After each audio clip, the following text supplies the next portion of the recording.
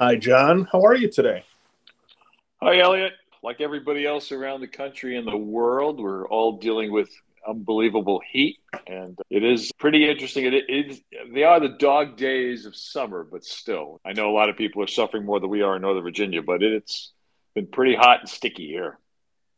Yeah, we've been fortunate. We had some pretty hot weather for us earlier in the summer.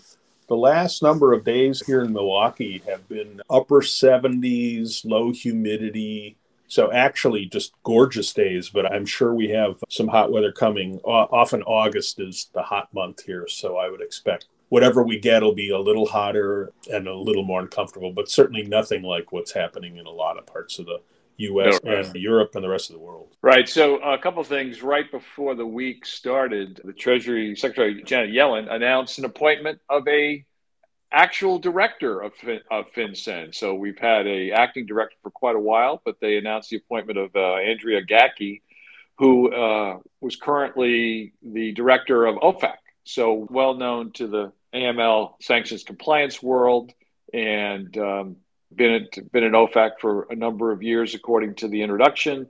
Starts, I believe, August 1st. So she'll have a lot on her plate. This hopefully will help FinCEN move on some of the many projects they have under AMLA. So that was announced late last week and obviously relevant to our listening audience. Yes. And that kind of leads us into what we wanted to talk about this week. As you mentioned last week, the Committee of House Financial Services held a hearing this week, actually Tuesday, regarding, let me get the exact title, potential consequences of FinCEN's beneficial ownership rulemaking. And this was the Subcommittee on National Security, Illicit Finance, and International Financial Institutions. And I know that you and I both watched the live stream. What's your takeaway? A couple things that struck me. One is the scope of the hearing did not include a government witness. So there was nobody from the Treasury Department or anywhere else that could talk to the rulemaking. So that gives you a sense of what they were attempting to accomplish, which is, clearly there are issues with the rulemaking. There's no question. We have identified them. Our clients have identified them. So there definitely needed to be a hearing that focused on that. But I think there was no ability to be responsive to a lot of the criticism. Again, very valid criticism. Maybe there'll be follow-ups once there's the new director takes her role. But a couple of things struck me. They had representatives from a financial institution, actually a Missouri bank that we know pretty well, Central Bank in Jefferson City, because we knew the former BSA officer there who's now retired. And then somebody representing NFIB, as well as Gary Coleman from Transparency International. Gary, a friend of our webinars before. What I took away from it is the committee seems bent on a delay in the final reg, which they're not wrong in suggesting that for a variety of reasons. The minority talked a lot about the lack or the cuts in funding by the House recently, major cuts in FinCEN's funding, and questioning whether or not this regulation and some of the other reports and other regulations in AMLA can get handled if they're going to have to lay off 19% of the workforce. So there was two sets of issues being discussed. That's what I took away from it. But I also, again, very valid criticisms about the scope of the rule based on what our clients have been telling us for a number of months. Agreed. The current deadline for, or I should say, effective date of the regulation is January 1st, 2024. And then there are several deadlines related to when existing companies would need to supply information to the registry and when new companies that are formed after that deadline would need to do it. And there was a lot of discussion about that. Another big piece of the conversation was the lack of, or the limited, maybe that's fairer, limited amount of information that has made its way into the marketplace to assist small businesses in being aware of their obligation under the regulation and then prepare for it. And that there has not been I guess I'd say, a comprehensive campaign Right. to raise awareness with only 5.5 months to go to the first trigger date. It seems as though that a delay is probably reasonable. I don't know that it needs to be a year, but that would depend just on how much effort both FinCEN and the various trade associations get together and put behind educating folks. There was also a lot of the phrase beyond the intent of Congress, meaning that the regulations somehow are different than the Corporate Transparency Act language itself. That took up a fair amount of the time and conversation. What did you think about those comments? They're not wrong technically and legally. The question is, does this happen with other rulemakings? And it does. A lot of times you'll get directions on timing and the agency will come to a different conclusion. So is that a major change of congressional intent? I leave that for others. Your earlier point about education, though, it's clear that's more than problematic. We both can remember when Bank Secrecy Act regs were rolled out, whether they were CIP or late 80s requirements, that sort of thing, that the banks, I'm not suggesting you put it on the banks, but the banks working with the government would put out a lot of educational brochures and information. This certainly is, I argue, is low-hanging fruit. Once you decide what the reg is going to look like, it's easy to help. Look what the Department of Homeland Security does on organized retail crime.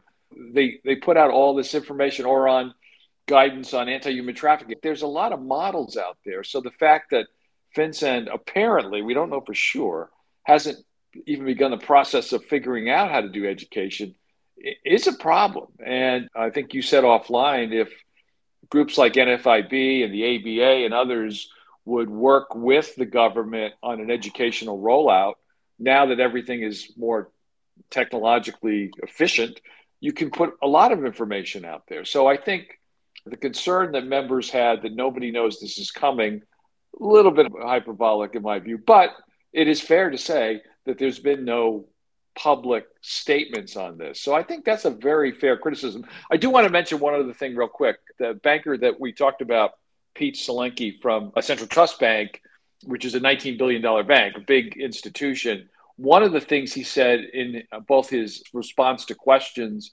and in his written testimony is one of the big gaps, I feel, in the regulation based on our clients' input and the community's comments, and that is the inability of the reg as currently constituted to allow financial institutions to use the beneficial ownership information in the registry for broader BSA compliance purposes. It makes no sense to say that you could only use it to verify the accuracy of the information, that you couldn't use it for suspicious activity report determination, that sort of thing. In Pete's testimony, he has a pretty extensive section on that. And I think that didn't get as much play as it should have. But I think that's a big problem with the reg is the access limitation. Yes, and if I remember correctly, to get access even for the limited purpose, I believe that banks have to get customer consent. I want to protect my privacy rights, as does everybody else. But if the registry, which again, the purpose of the beneficial ownership registry at the highest level is to create transparency into the ownership of entities so that shell corporations and other artificial mechanisms are not used to shield illegal activity and illicit funds. And if you're going to do that, then I think the countries that have already put their registries in place and are active, the general trend is there isn't a requirement to get customer approval and a broader use. Again, not unlimited broad use, but a broader use in the anti-money laundering compliance space is what in most other countries. One other thing I'd mention from the testimony, the NFIB witness said both in his oral and in his comments in response to questions that NFIB has long opposed the reporting requirements. So they don't want this at all. So I think that's something you got to factor in as well. I think he said at one point, this is the most burdensome regulation ever crafted in the history of small business, which is more than a little silly. But they have very valid points on education. They have very valid points that there is penalties for noncompliance. So all that stuff needs to be factored in. But sometimes in some of these, and I've done a lot of hearings in my life, you put in statements like that, you lose a little bit of credibility. So you got to be careful with that because you have some very valid points, and they do, but you start off with that as your jumping off point. I'm not sure how serious you can take. Are they really going to support talking to their members about this whenever it's finalized? That's also something to think about. And then they mentioned that the law was snuck into the National Defense Authorization Act. The witness knows that's not right. That's the way legislation, unfortunately, the only way it's able to move now, given the way Congress, we knew all about it throughout that process. So putting that in there too, again, words matter. And I just thought I'd point that out. So my opinion only, not the opinion of RightSource or Elliot Berman. Yeah, and just to put context around your last comment, the Corporate Transparency Act was 10 years in the making. When it was put in to the National Defense Authorization Act and then passed, it had been 10 years in development. And as Gary Kalman from Transparency International testified and responded in his response to questions, it was a heavily negotiated piece of legislation with many parties at the table.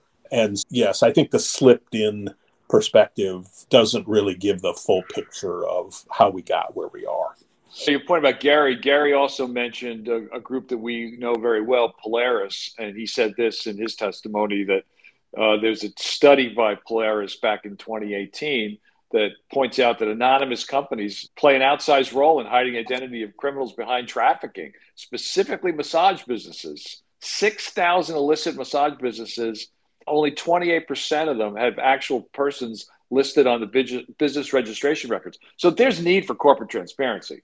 But of course, FinCEN needs to do a much better job of crafting this reg with the stakeholders. Even though it's an open notice of public rulemaking, I think given all the information they got Tuesday, should help them go back to the drawing board, make some adjustments. So I think everybody agrees with that goal. We come at it from different directions, but I do think yesterday's hearing did shine a light on a lot of the gaps in something that not should be easy, but should be efficient and accurate.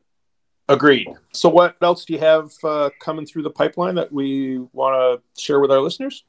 I think I mentioned some of these last week, so they're still on my list, but doing an interview on sanctions, which ahead of a sanctions certification group, we're going to do something more on antiquities. Also, in the class I teach at George Mason, I was pleased to have a complete global expert on asset forfeiture, Steph Casella, talk to my class last evening, and he's agreed to sit down for an interview in a couple of weeks, and that'll be a focus on some House legislation that he finds extremely problematic for the use of asset forfeiture as a both law enforcement and national security tool, because it would, among other things, increase the burden of proof regarding asset forfeiture. So more to come on that. We'll do it probably mid to late August. So it may be something that you can listen to toward the end of the next month or early September. So working on that. And of course, on July 27th, we have our webinar on the June plenary of FATF with three great folks that will talk to us both about what happened and what's the practical impact on institutions in the U.S. and globally. And you can register for the webinar by coming to our website, amlrightsource.com. And if you scroll down a little bit, a little nice blue box will pop up with a link in it, and that'll take you to the registration page. And please do that. There's still time to get a virtual seat. John, you have a wonderful week and weekend, and I will talk with you next week. Bye-bye.